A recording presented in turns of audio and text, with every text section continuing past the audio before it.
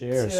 Beginning of another successful week. I'm going to predict it'll be successful already based on our history. And it's close to the Christmas break, so that's good too. I know, looking Very forward to it. But this is a special occasion, right? Because It we is. have...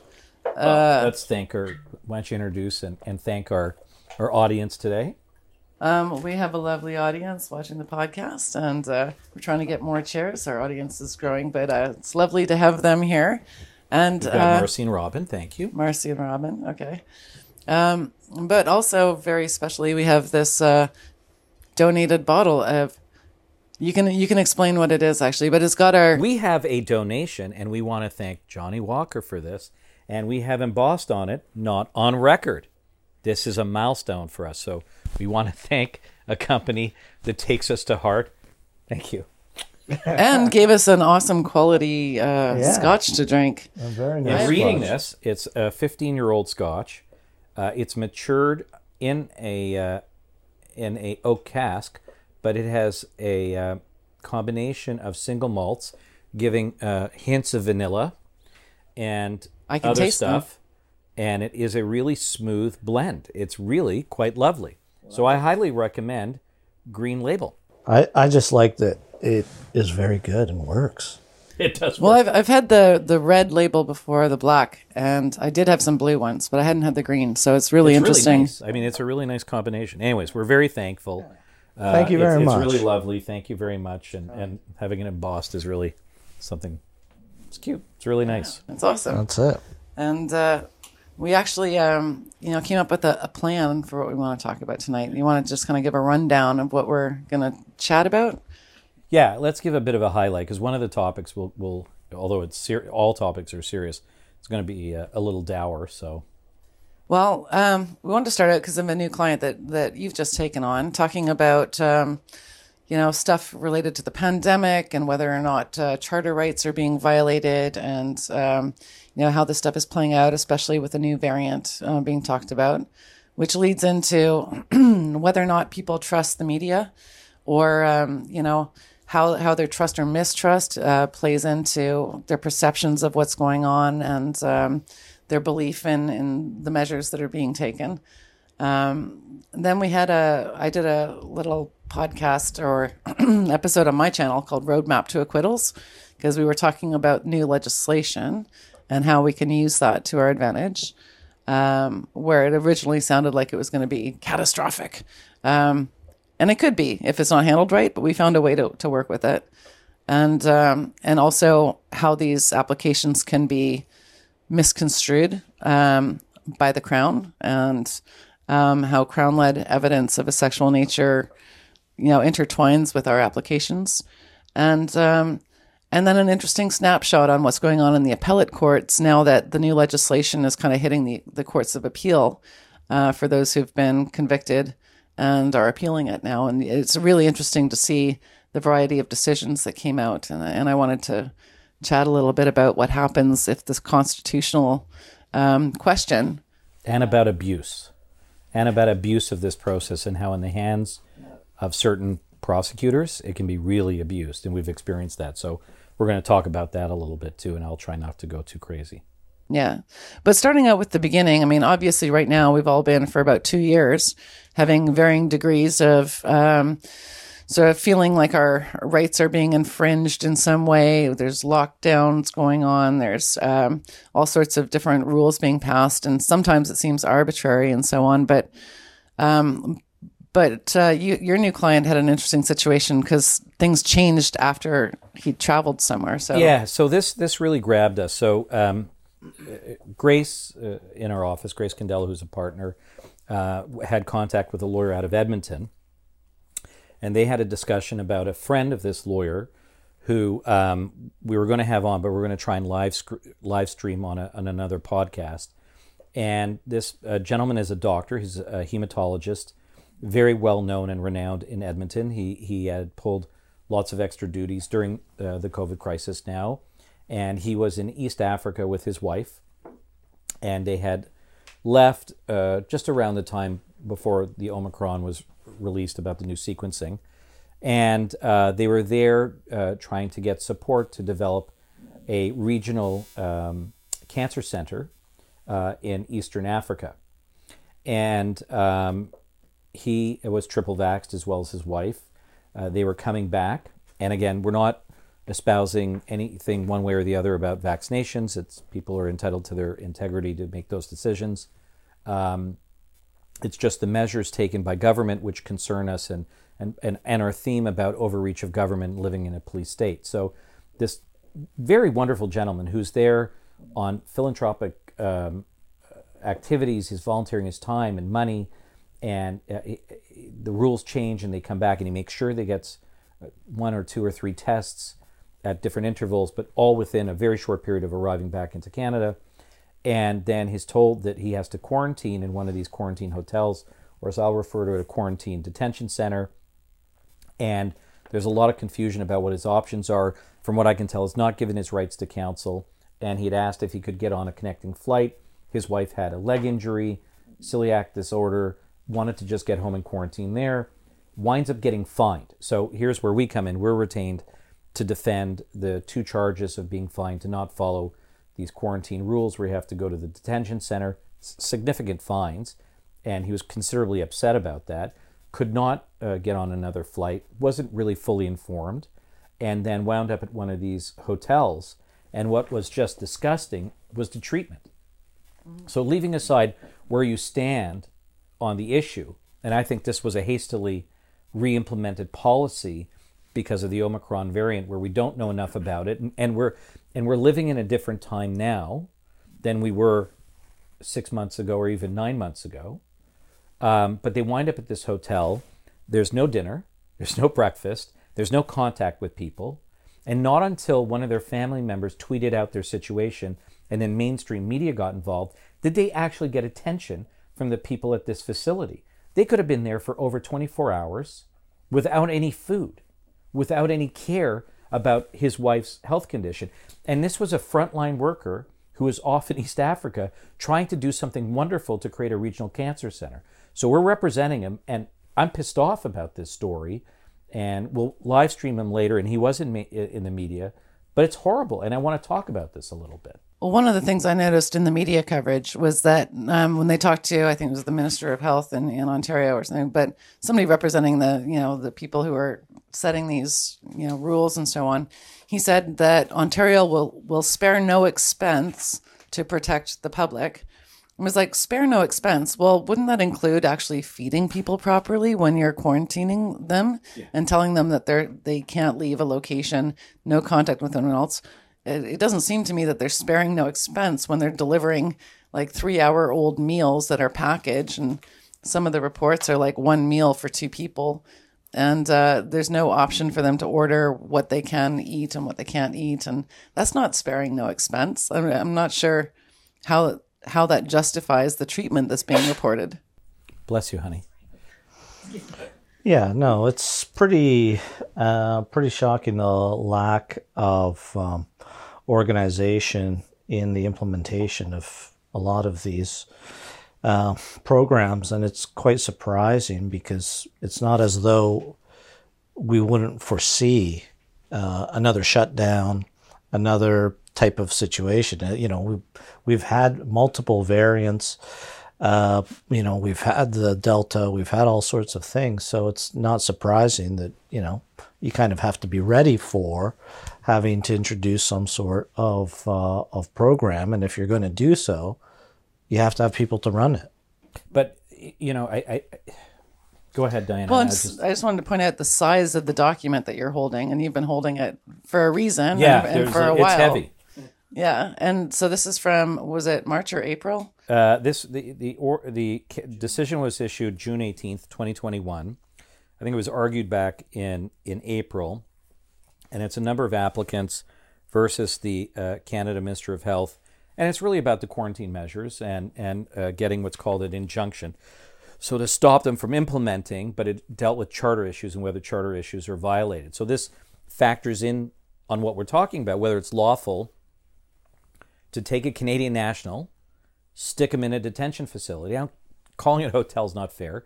It's a detention facility, and leaving them there without really good contact. And this decision, this is not something that please don't think this isn't litigated. It's litigated, and they lost. I mean, it's clear that the judges aren't just looking and going, "Oh, we're just going to side with the government," and we don't care about your rights. I mean, a lot of thought and time went into the ruling in this case. But I'm just going to. We don't have 5 weeks to go through the decision, but I just want to read two things and then just go back to, our client for a moment, and I'd like some attention to that. But the court notes, and this is the federal court. Don't worry about the jurisdiction. We have two high levels of court in Canada: the Supreme Court of Canada and the federal court, and this is dealing with government laws and other things. So they're the voice of Canada. And so they find in this case that none of the applicants had established that their rights were violated under Section 9 and 10, meaning arbitrary detention and being informed why you're being detained. But more importantly, and this is important, and I've tried to say this so many times and people don't get it, okay? So we have rights in Canada under the Charter, called the Charter of Rights and Freedoms, right? But they're fundamental, but they're not absolute. So the federal court reminds us, and this is really important to remember in Canada, the rights and freedoms guaranteed by the Charter are not absolute. This is because they are subject to limits on rights and freedoms in circumstances where their exercise would be inimical to the realization of collective goals of fundamental importance. So, you can have a breach of your rights, any number of them, and they will survive that breach. So your rights can be f***ed over by government, but it is a reasonable limit prescribed by law and demonstrably justified, fancy language to say. Sometimes the government can get away with trampling on your rights because there's this overreaching goal that society needs. So basically they said we're on a war footing with COVID, which, again, we're not making any determinations about a pandemic. We know it's there. But your rights are not absolute, and they can be overridden when there are other pressing circumstances active in our country.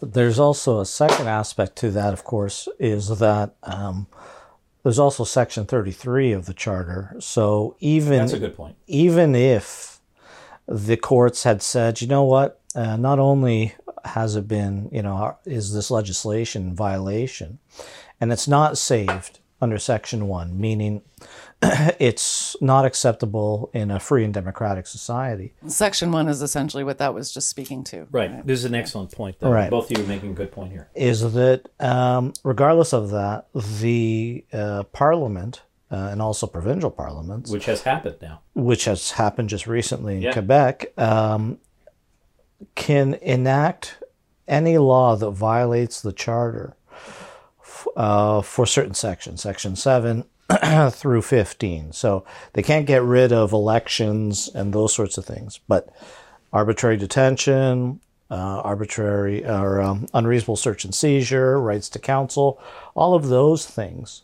Cruel and unusual punishment. Cruel and unusual punishment. Think about that, everybody. Those are all the sections that is entirely legal for the government to enact a law. All they have to do is, when they enact the law, to invoke the notwithstanding clause, that is Section 33, and the law exists for 5 years, at which point there's a sunset and they have to revote on it and reenact it. But, we do not have a very robust protection. The king of understatement. But can we pause on that for 1 second? Yeah. But the notwithstanding clause isn't used very often. Other than in Quebec. And here. Doug Ford used it. Doug Ford used it, and that's the issue. One of my favorite politicians. No, that's absolutely true. And I mean that facetiously. And it's, for example, in Quebec, that was used just recently for the bill that prevented anybody who works in the public sector, including teachers, to wear any religious headgear. And that is, so it's not just a theoretical. But usually it's Section 1 when they override rights, and I've tried to make that point a lot, that it was just like, but you need to understand Section 1 And then when I try to explain it to people, they just kind of glaze over and they don't really get it. But it's so important to understand, because when people get really upset going, my rights, and it's like, to understand your rights, you need to understand Section 1. And that's that, if it's justifiable, and in a free and democratic society. So it's, and the atomic weapon is Section 33 is when they say, look, even we can't justify it in a free and democratic society, but we're still going to do it. To hell with you. We're still going to you over. This is really important. So the atomic, you used an interesting word. The government can override the court's decision. So even if the federal court or the Supreme Court of Canada, we're not saying they would have done it in this case, but they can override the court's decision and still implement that law. That's where we are in Canada. And it's used not frequently. It's the rarity. Yeah, thank God. Section 1 is also a rarity, but it's there. So we have to have this very clear understanding about what rights mean in Canada. They're not immutable. They're not absolute. They're subject to these qualifications and to the whim of your politicians. So when I say this, when people say to me, how can this happen? I go, pay attention to what your politicians say. Pay attention. Because one day they could be you over with this overriding section. Pay attention. Do we want to live in a police state? Analyze their policies. Think about it. Well, and it's interesting too, because they say, you have been saying for a while, a lot of these policies are not mandatory. You have a choice. You have a choice whether you want to leave your home or not. You have a choice if you want to go to certain establishments. You have a choice if you want to switch jobs, because your job has now has a requirement to it. So that they can skirt around it being mandatory or compelled, right? Well, that isn't much of a, that wouldn't really hold water in court, so to speak, because courts obviously recognize that choices. There can be undue pressure that's put on a person. So, yeah, okay, you can either choose to comply with this or you starve. That's not much of a choice.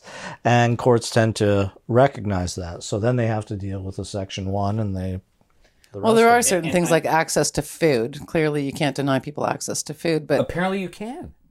So, right. Hang on. This is why I was on the phone. Hello? Hello. Hi, Helena. How are you? Good. How are you? Good. We have a caller who is anxious to ask us some questions. Long-time listener, first-time caller. Ding! Yay! Hi, welcome to the show. Fantastic. Okay, I do have some questions about the quarantine hotel. Is it the quarantine hotel? Can I ask questions about that? You can. That's what we're talking about now. We're calling it the Quarantine Detention Center, but rock yourself out. Go ahead. Perfect. Okay, so I would like to know how it is legal that people are held there when they could go home and quarantine by themselves. Let's say they live alone, so I am a single person, I live by myself, or I'm with my spouse, we want to go home and quarantine, we've had negative tests, we'd like to go home and quarantine. Why is it mandatory that we visit a detention center and have to pay? So we have to, at our own expense, stay in a detention center and then just wait for them to give us the okay to go home? Because the government said so.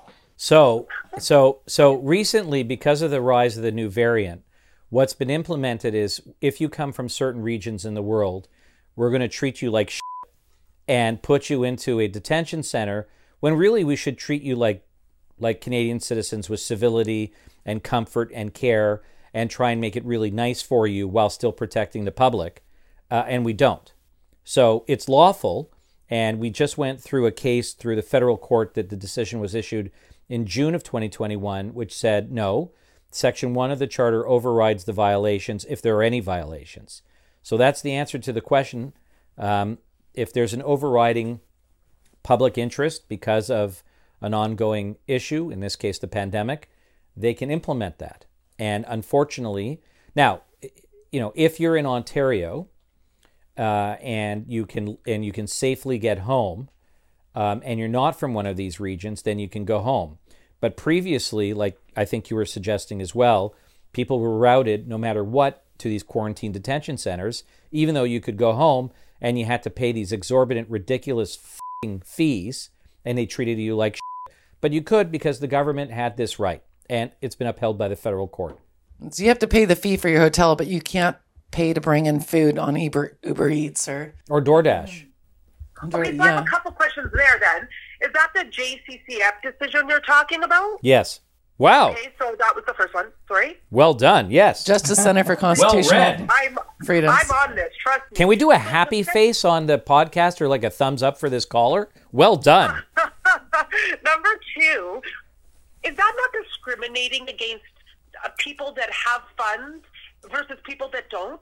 So if I now, let's say I have two different scenarios. I am somebody with little to no means that wants to go visit somebody from a country like that. Let's say I'm a dual citizen, whatever.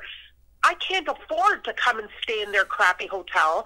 So then that means I just don't go, as opposed to somebody who's very wealthy that can't. That was my first question. My second question, I forgot what it was, but I'm sure it'll come back to me. Well, yeah. My second question is, how do we quarantine? So the variant that they say is coming from South Africa. Why are we quarantining a whole continent?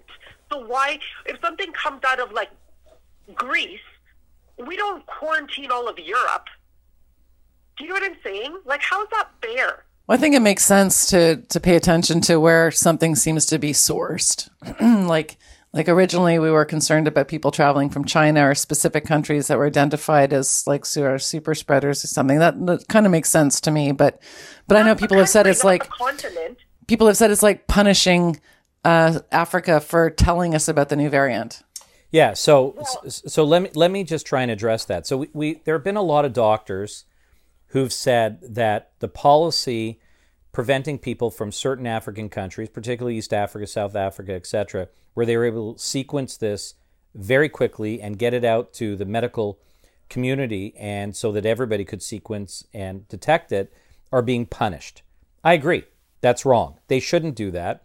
And as we can see now, there were cases that had arisen in other countries. I can't remember which one now.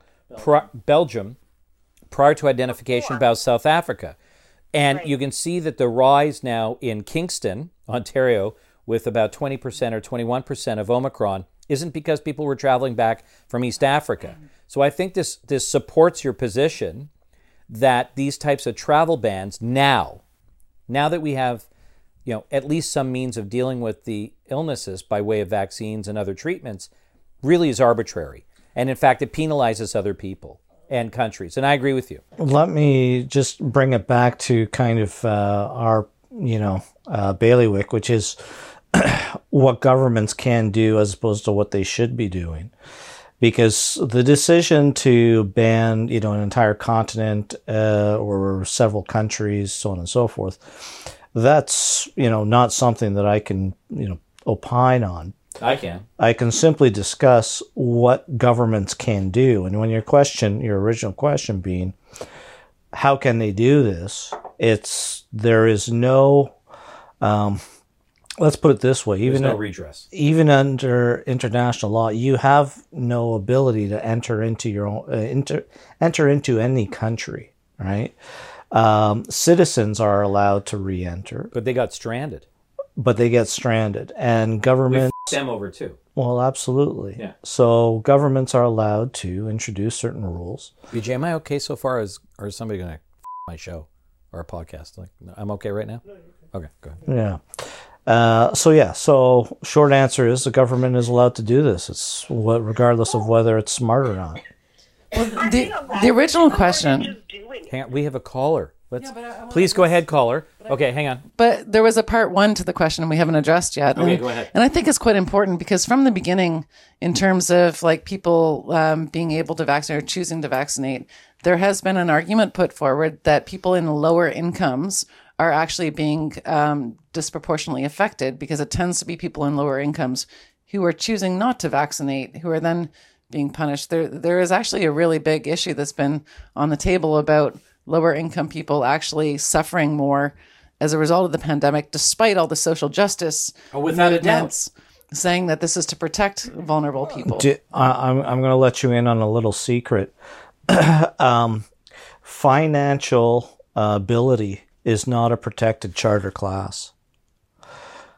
All right. This is, maybe shocking to some, but we have the fact that poor people are disproportionately affected by something, or there's an unintentional consequence that affects people of modest means, is not a redress that the Charter discusses. But I think what Diana is trying to address is that the SJWs who are trying to force this stuff on people, they're the ones who always use minorities as a shield, but all of a sudden now minorities aren't, an adequate shield for them. I think that's what she's trying to address. Right. Two separate issues. Yeah. One is ethnicity and the effects on ethnic minorities, and the second is poor people, and they're not interchangeable. Also, I would argue that there's an unknown effect on women, that women have been reporting and being ignored a number of problems with the vaccines, and that they don't have any proper studies. Not to say that women are choosing not to take the vaccine in a higher percentage, but there's been a disregard for any studies looking into how they might be affected differently. Not to say that men aren't, because myocarditis is there's a number of issues, problem. But again, we're not discussing the efficacy. Hey, hang on, I got to address this. Caller, please, 1 second. I got to address this. We love you. Just hold on 1 sec. We're not addressing the efficacy or the side effects. We agree there needs to be more study. We're in an emergency circumstances right now, and I agree we need more study. Leaving that aside, I think one of the issues we're talking about is how vulnerable sectors of our community are disproportionately impacted, and we need to do a better job of protecting them. And my rebuttal to Chris would be, that's not my standard. That's the SJW standard. They're the ones who hold minorities and race up as a flag to enforce things when it's convenient, and gender when it's convenient. But when it's inconvenient, then they drop it. Right. That's not my standard. That's their standard. No, you're right. Thank you, BJ. Yeah, but I'm not sure how that's a reply to anything I just said. Well, are you in a fight now? He's our producer, for God's sakes. Go. I'm not sitting there. I want him to stay on our side. All right. No, I'm just Caller, can you please, what's your next debate question? Come on, give it to us. My next debate question. Okay, I am going to stay clear of the efficacy and all that of vaccines right now. Good. Mine are simply quarantine questions. Yeah. The quarantine, we were talking about East and South Africa, but my specific question was about Egypt, to be honest. Isn't that North? Like, am I ridiculous? That's North Africa. Yeah, I didn't know Egypt would have been caught by this. Egypt is caught in this, and this is actually, I just had an issue North Africa, where people that I knew were quarantined. They were double vaccinated. They had 3 tests before they came back home. They were held in a quarantine facility for 4 days, no clean clothes, nothing like that. They're not on this. Fortunately, they didn't have any dietary requirements like that lady that was celiac or whatever. But yes, they said that the food was not good, but it wasn't, they weren't being abused in any way. But on the 4th day, they did get their negative test result, another one that they took as soon as they landed in Canada. It took 4 days for them to get that. And as soon as they got the negative, they still weren't allowed to leave until the administrators said that they could leave. And that could take 1 or 2 business days. That's insane to me. Yeah, we agree. I mean, I didn't realize that Egypt would have been on that list, per se. I'll have to check into that. But the fact that they would be forced into a quarantine detention center and have to wait for the negative test and then for some administrator to get in touch with them is absurd. And frankly, even though the food might have been adequate, I'm sure it was awful. So that's another slight to them, because I'm sure they cook a lot better. But I'm interested. Did they have a residence in Toronto or Ontario? They do. They have a residence in Toronto. They are citizens of Toronto. They are seniors, and one of them is a doctor. So they weren't allowed to have somebody maybe from the family pick them up in a car and drive them home. No, and they were not, even after they got their negative test, they were not allowed to leave until they were told they could leave. And it took, I believe, in their specific case, it took about 6 hours for that to happen. So it was on the lower end of what they said. It could take up to 2 days. But they were still forced to stay there, and they could not leave until the administration told them they could leave.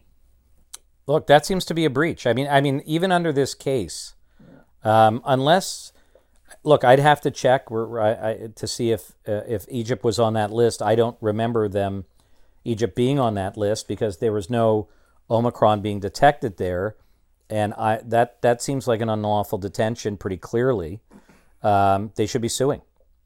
Not that I'm giving legal advice with a disclaimer to say that anything I say on this podcast has to be checked with another lawyer, and I'm not giving independent legal advice on it, but that's just absurd. Yeah, it was upsetting. It was a family member, so it was upsetting, and it was upsetting to know that they had no change of clothes. And again, they were seniors.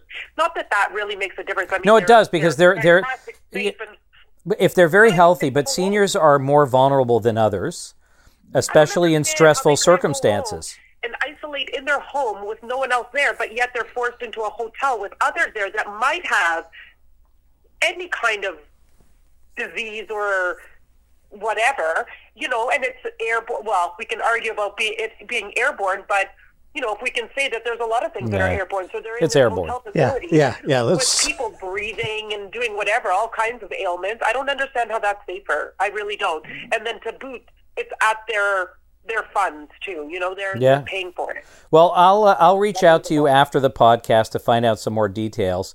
So is there anything you want to say in closing? Because we're going to move on to another segment, but we really appreciate your viewership and calling. To everybody, you guys are doing a great job, and I look forward to listening. Thank you, Helena. Thank you. Bye. Take care. Okay. Bye. Good night. That's awful, eh? It is. Well, okay, so one of the issues here is that, that's an anecdote, right? Like, we don't have the actual information to confirm what, No, but I'm going to try and get that information. And she's hearing these things secondhand. But, so this leads into sort of our second topic, right? So they probably understand what was going on, but sometimes people get things wrong, as we deal with all the time. You tell them stuff and they don't understand. I'll try and source this out, though. Yeah, but one of the issues is that we live in a new world now where we don't just have, the CBC and, the National Post and outlets, news outlets that, that they're actual journalists and so on. Now we live in a world where you can go online and you can hear these anecdotes, and then all of a sudden these people are getting silenced, and you're like, why are they being silenced? And then you get suspicious, and then you can see that, the media that we're consuming is so contradictory sometimes. And you're like, am I being gaslit? Like, what's going on? And then you end up with a situation where people think that, the police state that we're living in is potentially much worse than it really is or whatever, but they don't trust anybody anymore. And that is a serious issue because the freedom of the press is essential to a democracy so that people can be informed. But when people don't feel like they're being told the truth anymore, all of a sudden you don't have that. Like, even if they're telling you the truth, nobody knows if they're telling you the truth. And that's a massive global crisis right now where people don't trust the media. And that's affecting the way people are responding to all of this new information as we process and move through all these different waves of the pandemic. That what are we going to do so that people feel like they can trust the news they're getting? I just want to note that for people who watch the podcast and are wonderful viewers often say I interrupt you and get pissed off at me. So my interruption therapy has been working because I haven't interrupted you. We've got a bark collar and we keep zapping it. It's right here. Thank you. No, those people who say that, they forget what if you like our podcast, can you watch it, like it, share it? Send us money. Just kidding. What else do we have to do? Have a reason to do so. Yeah, I'm trying. That's why I need you, Ben. What is it? Subscribe. Okay. Like, share, subscribe. Leave a review. Leave a review. Thank you. Please do that so that we can stay on you. Post a comment. And I respond to comments, and I love the comments. So thank you very much.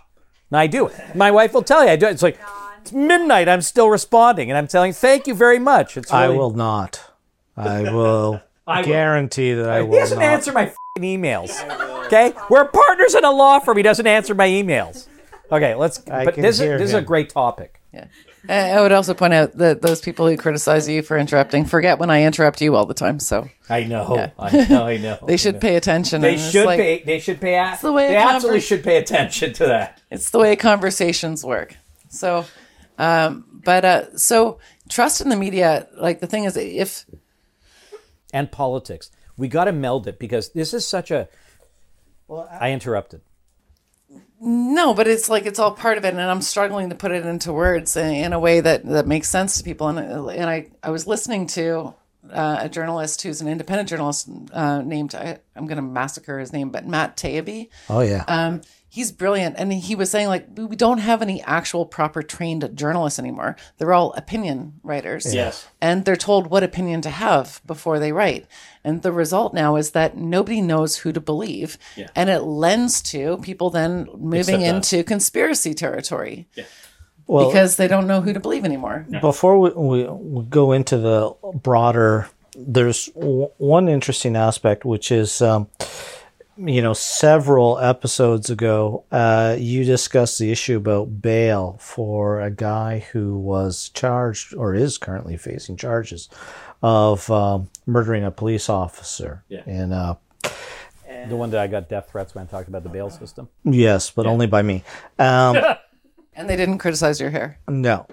Anyway, so one of the things that happened when the media, when the story came out, you had a number of politicians make statements and things of that nature.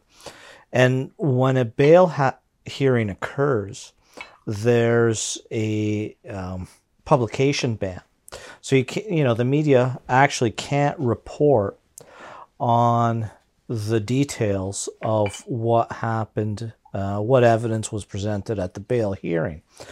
And often that's, for the purposes of protecting the accused. But in this case, the accused has actually gone to court in order to seek to lift the publication ban in order to try to fix the public record, so to speak, and tell his side of the story, as his counsel is arguing. A decision hasn't been made, but that helps in fostering this kind of mistrust in the media. If all that can be said about a case at the front end is just kind of really the most sensational allegations, none of the evidence that's actually presented in court in terms of mitigation that leads to actually reconsidering maybe the seriousness or the strength of the Crown's case can be presented for years on end. You got to give the short version of this because, like, I understand what you're saying, but it's kind of like getting lost. Not sure if I can. Yeah, well, okay, go ahead. Thank you, because I just don't want to interrupt. I think this is a really important point that we've been inching towards. Your point is excellent, that this lawyer wanted to release partial reasons from the decision for bail to be reported accurately in the media so that the public would actually have an understanding of why the release occurred. So that politicians, when they heard the release and they came out and said derogatory things about the decision and that we needed bail reform, so that he would be able to correct the record. So this is important. This is where the media intersects our political discourse and how it impacts our rights. And we no longer have independent, objective reporting of facts. We have opinion-based media. When you go to the social media, there's almost always opinion-based, and we are too. But we try and check our facts, and if I up, like I did when I was... there were some facts I got wrong when we were talking about the Rittenhouse decision, and I went to the trial decision and the trial evidence to correct it. But to be fair to you, in Canada, it was hard to get accurate media reports of what was really going on. It was, and you brought it to my attention. It was practically impossible because all the media outlets in the United States were reporting only what they wanted to report. So you couldn't get an accurate reflection. That's now spilling over to Canada. And if you want accurate reporting, I don't know where the hell we go anymore. And then that feeds into what the government wants to feed you, that you're going to gobble down, and we have to critically analyze because we know a lot of it is just garbage. And it's frightening now. We have a very scary situation in Canada with the media where there's a government bailout to help media because they're competing with internet personalities and so on. And so the government decides who's legitimate as a news organization to figure out which of them gets access to about $600 million. So that's the government paying for media to continue existing. And then it draws into question, now are they becoming propagandists? Because you have to fit a requirement to qualify for the bailouts. It's an excellent point. I mean, CBC. It's a bizarre situation. And I've always had a soft spot for CBC for personal reasons. And I liked the way they covered certain stories in the past. You know, I covered the Mike Duffy trial, and I was on air, and they really did a good job on a number of cases when I was asked to come into the studio and report on it, and they were interested in the truth. But you raise an interesting point. If they're tethered to the funding of the government, how much freedom do they have? How much freedom will they have in the future? And where is the integrity in reporting and fact-checking? There's meetings that have gone on between the government and the media about who's going to qualify, and the media has not actually been fully reporting on what's going on at those meetings. Should they not give so funding again, to everybody? transparency, you know, it's very concerning. Should you not take all the major outlets here in Canada and give them all partial funding so that they're able to continue? But we're in a situation now where I'm sure people who are watching this podcast, including both our producers here who know this and have been on top of it far better than we have, but we're in a situation now of complete misinformation. Well, and why is it that you had to stop for a moment and say, I was like, are we okay so far? We're worried about being censored. Right, that's it. Yeah, absolutely. And so that's the concern out there for everybody. I'm off of LinkedIn. You can see things that I got kicked off of LinkedIn because I actually want to speak the f***ing truth. I had advertising on LinkedIn. What's LinkedIn? Because of something I posted up, I got a barrage of horrible shit coming my way. I'm not going to talk about it because I'll probably get booted out of other stuff, but I got booted off because I spoke the truth. The point is that Permanently LinkedIn is not a place. It's not a place you'd expect to get booted from. Well, I can certainly help you, LinkedIn. That stays in, right? Oh, that stays in. What stays in there, my friend? You don't take that one out. Not the British accent. Oh, Jesus. It's from the Peaky Blinders. I know. I don't. I just love it. I can't People wait don't till get it unless season they watch 6. the show. I'll have the hat next time. No, but really, we're being censored. So the problem is that people see things disappearing online, and then it feeds into conspiracy thinking, and then it gets harder. It's like a whole spiral that pulls people into like a rabbit hole where then they just don't know who to trust and who to believe anymore. It's a self-fulfilling prophecy. It's dangerous, and we're moving down this road now faster and faster, and I don't know how we're going to get out of it.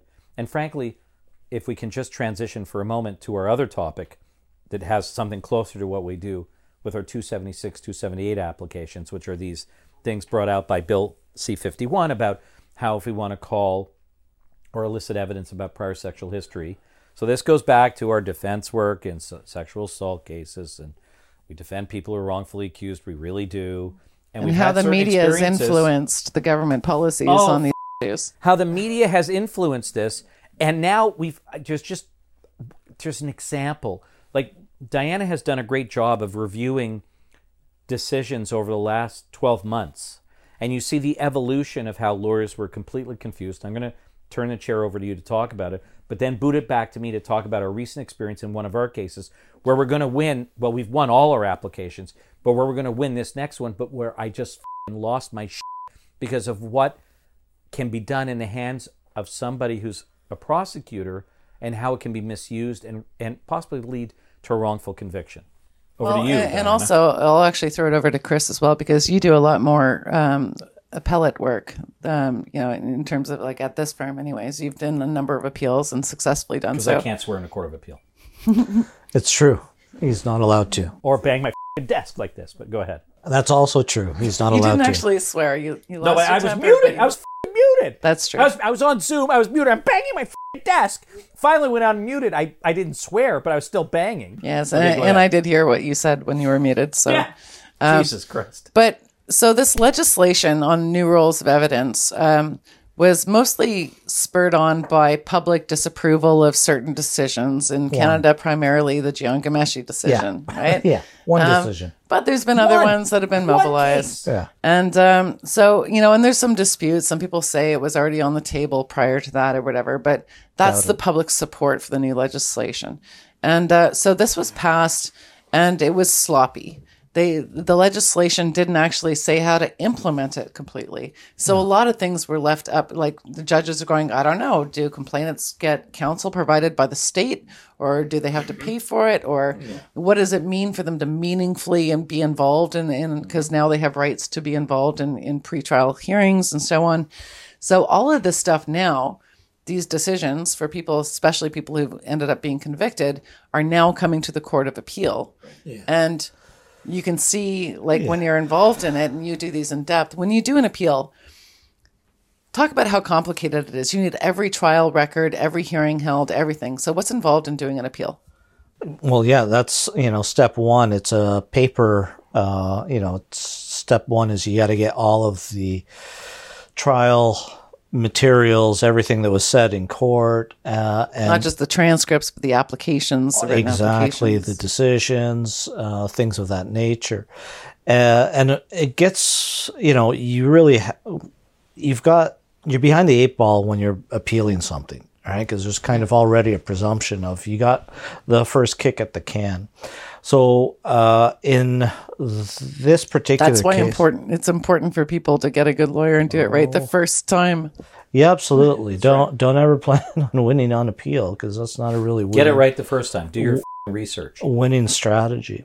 So right now, everybody's kind of waiting for the decision by the Supreme Court, which will really kind of animate which way many of these appeals should be decided, because obviously this is kind of an extraordinary But we're hearing situation. Appeals before that decision. It's not going to come out until months into the new year, I think. Yeah, I'm a little surprised that people aren't trying to kick it down to wait to see because of course, depending on what the ground of appeal is, if the Supreme Court rules one way, and all the courts of appeal, you already had your day in the Court of Appeal, and they ruled in a way that's different than the, Supreme Court.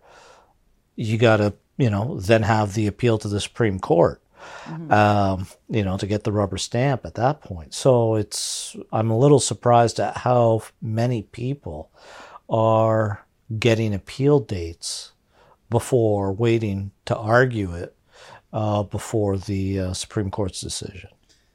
Do you really think, so if the Supreme Court was to say, and I actually don't expect them to fully do this, but if the Supreme Court to say all this legislation violates rights to fair trials and all this other stuff, if it was to say that, would everybody who had a trial during the 2 years of legislation be able to reopen their case? No, not at all. No, but it's a question that the public doesn't understand the answer to it. Yeah, no. No, it depends. You really have to look at the individual appeal, the individual facts, and whether you can claim that participating in the regime had a material impact on what the decision was. And if the verdict would probably have been the same regardless of the error, then you're they out of luck. uphold the conviction. Exactly.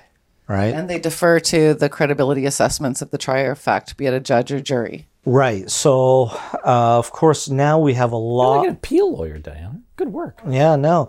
We have a lot more... Since the introduction of that legislation, surprisingly, we have a lot more...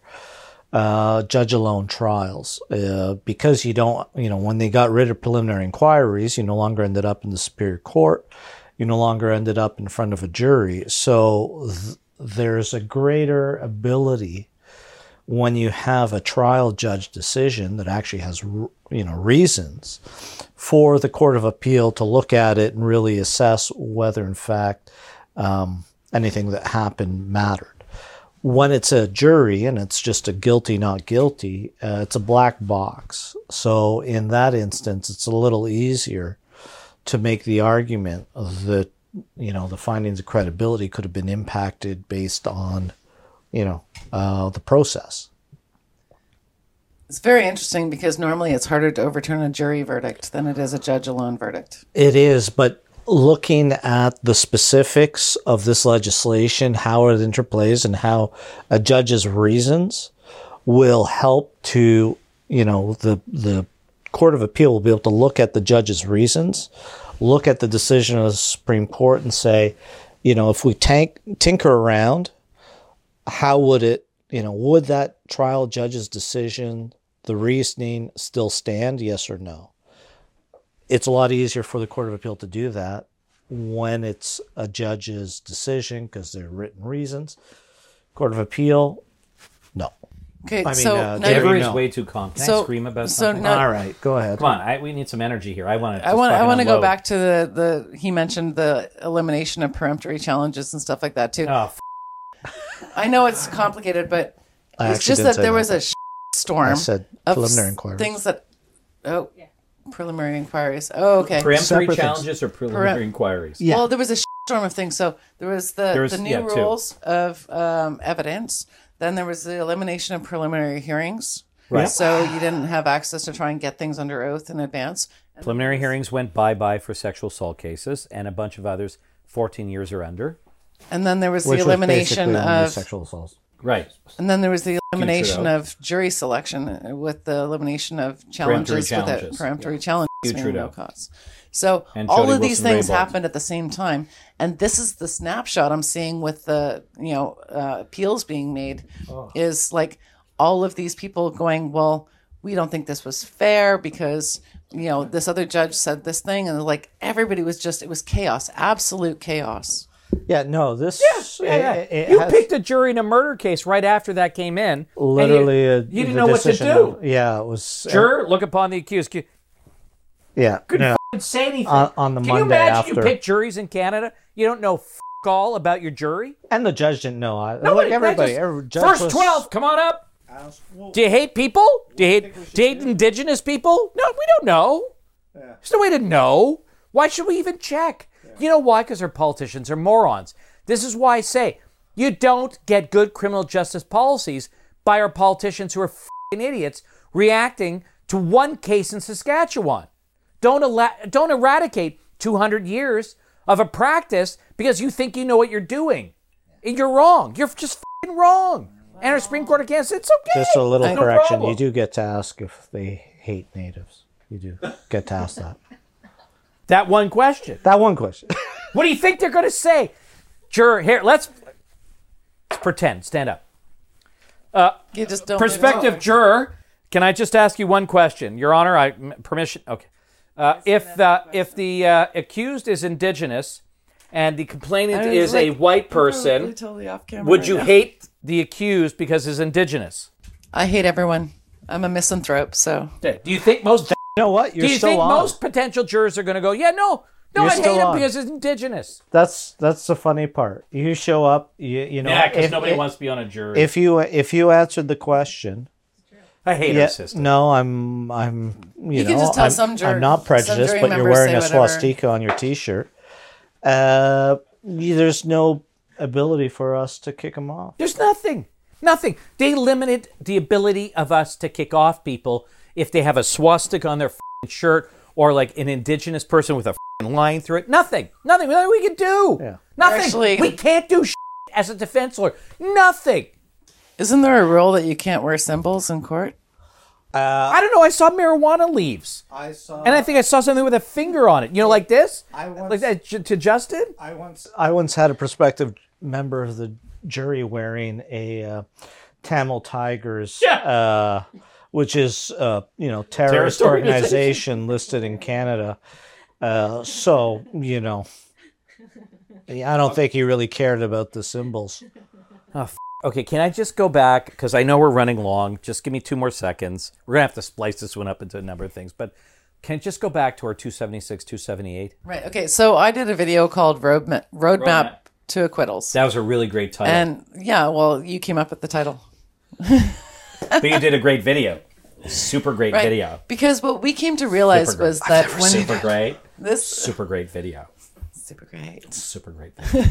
So we came to realize that what started out as we thought catastrophic legislation, when we lost the preliminary hearings, this was a way to present our case to the prosecutor writing. to say, With really f***ing good writing. Good work. teamwork. 15-0. So it's a chance to present your case in a storytelling format this is what they say. This is what we're going to say. This is the evidence we expect is going to come out, and this is what we want to bring in. And it gives the prosecutor a chance to see how their case is going to play out. Right. When you lay it out in full. And a lot of lawyers decided that they wanted to just play their cards close to the chest and try to do as little as possible. We went the other direction. Right. And you had a hard time adjusting to me when you came to my firm because I said, I lay it out. I've laid it out my whole career. And I've found a benefit. When Chris came on board, he goes, what the f*** are you doing? You don't f***ing tell them anything. You don't trust them. And I'm like, no admissions, no concessions. That's not the reason I'm doing this. There's a strategy behind it, and it works. Liars be liars, and they're still stuck with what happens. And to credit of our judiciary, frankly, which I do love in our country, and I do think we have the best criminal justice system in the world. I do. There's flaws, which you hear me swearing about, but every so often, you get a prosecutor who wants to create mischief, don't you? Right. Don't you?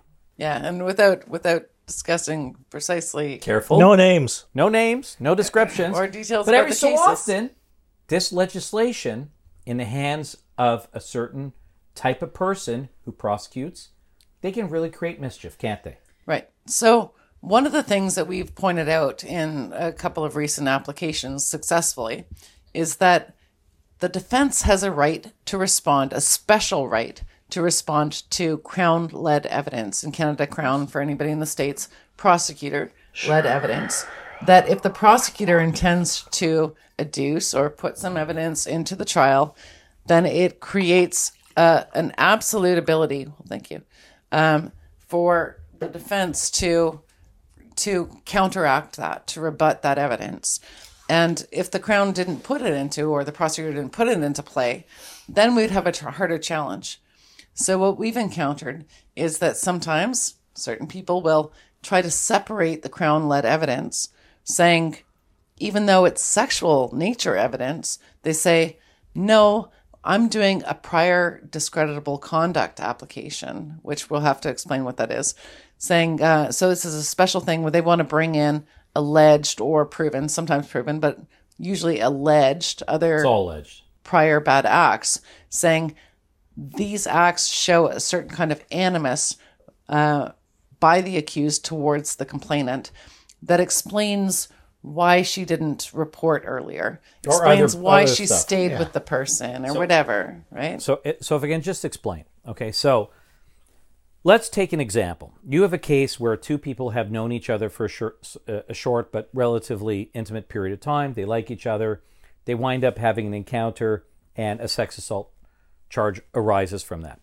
There's evidence from the complainant's statement that says, well, we were friends, but, there was like more contact than friends, but I didn't really mean that. And we would hold hands or we'd kiss each other. I gave mixed signals. I gave mixed signals and we dance all the time together. So I guess he got mixed signals. But, there was one time that he was really aggressive with me and he touched a body part and he pushed me down on a bed. So that wasn't great. And then on this occasion, which we're talking about now, he went too far. That's like, I'm just giving you a broad view.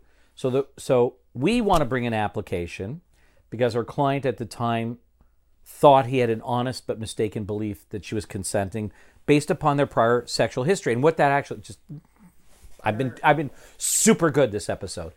But Lies. What that means is the person, based on the way they interacted, there was a certain dynamic at play where they had some sort of connection that he thought they had in a way that they communicated about sexual interaction. Okay. Now the prosecutor wants to, so we bring that application. The prosecutor says, no, you, no. That goes to the twin myths. It's all wrong. What goes? That's what I was trying to interject. What goes to the twin myths? Anything we want to raise. Something so simple as her having told police, I gave him mixed signals. That's all we want. Holding to be able hands. to talk about. Holding hands, and dancing together. Yeah. Okay. And then the prosecutor wants to say, but they want to bring an application for prior discreditable conduct, meaning acts taken by the accused, which are discreditable, bad, showing that they didn't give a shit about the bodily integrity of the complainant. So pushing on a bed or, grabbing a boob. When or you say doing they, the something Crown else. wants to bring the prior discreditable. The Crown's doing that. But what the Crown's saying is that's a separate application. That should be heard separately. So our stuff is admissible because he did not show respect or care for the bodily integrity of the complainant. But the defense, no. You can't bring in anything that the complainant has said in her statement about giving mixed signals, dancing together, holding each other, or any of that other stuff. That's wrong. That goes to all this impermissible reasoning about women would consent because you had holded hands or all that other stuff. What is it relevant to? She kept on saying. What's it relevant to? Be careful here. Right. But no, that's a common question. The way What's they frame it relevant to? That's always the question from the Crown at a 276. Right. And we lay it out very prior clearly, sexual and history. we're right, and we're going to win, and there's no issue about it. But what my problem with this is, and why we're raising it here, is this legislation, if upheld in entirety, can raise mischief with any type of prosecutor who wants to allege any acts of prior bad conduct, which may not be bad conduct, but at the same time argue we are unable to advance an argument to rebut that. That's not what we think the law is, but it's really dangerous. And we're raising this simply for this podcast because that's something that is going on. It's not a joke. It's real. It's in our cases. I have no doubt we're going to win it. But this is what's happening. And this is what leads to wrongful convictions. This is what leads to a miscarriage of justice and a skewed set of facts. So you get bullshit in the media, you get bullshit in social media, and bullshit in court. This is wrong. Well, she wanted to splice her own complainant statement up and only allow the things that look bad for our guy. I'm not saying what she did or did not want to do. I'm not ascribing intention to her.